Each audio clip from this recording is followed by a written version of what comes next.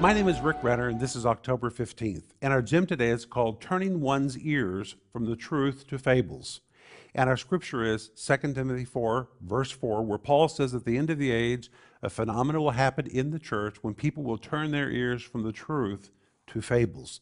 That word fables, the Greek word muthos, it describes fairy tales or mythology or myths. This always makes me think of the Soviet Union where I live. Before the Soviet Union, Russia was very religious, and there were a group of painters who painted religious icons. They were fabulous painters. But when communism came, which was atheistic, that was no longer popular. So they turned from the truth that they were painting, and they began to paint fairy tales, and they became masterful painters of fairy tales. But fairy tales are not real. Those painters turned from the truth to fables. Now, with that in mind, I want to tell you that the Holy Spirit tells us at the end of the age, there will be preachers who feel it's no longer popular to stick with the teaching of the Bible, no longer popular to do what they used to do, so they'll begin to move in a new direction, following new trends.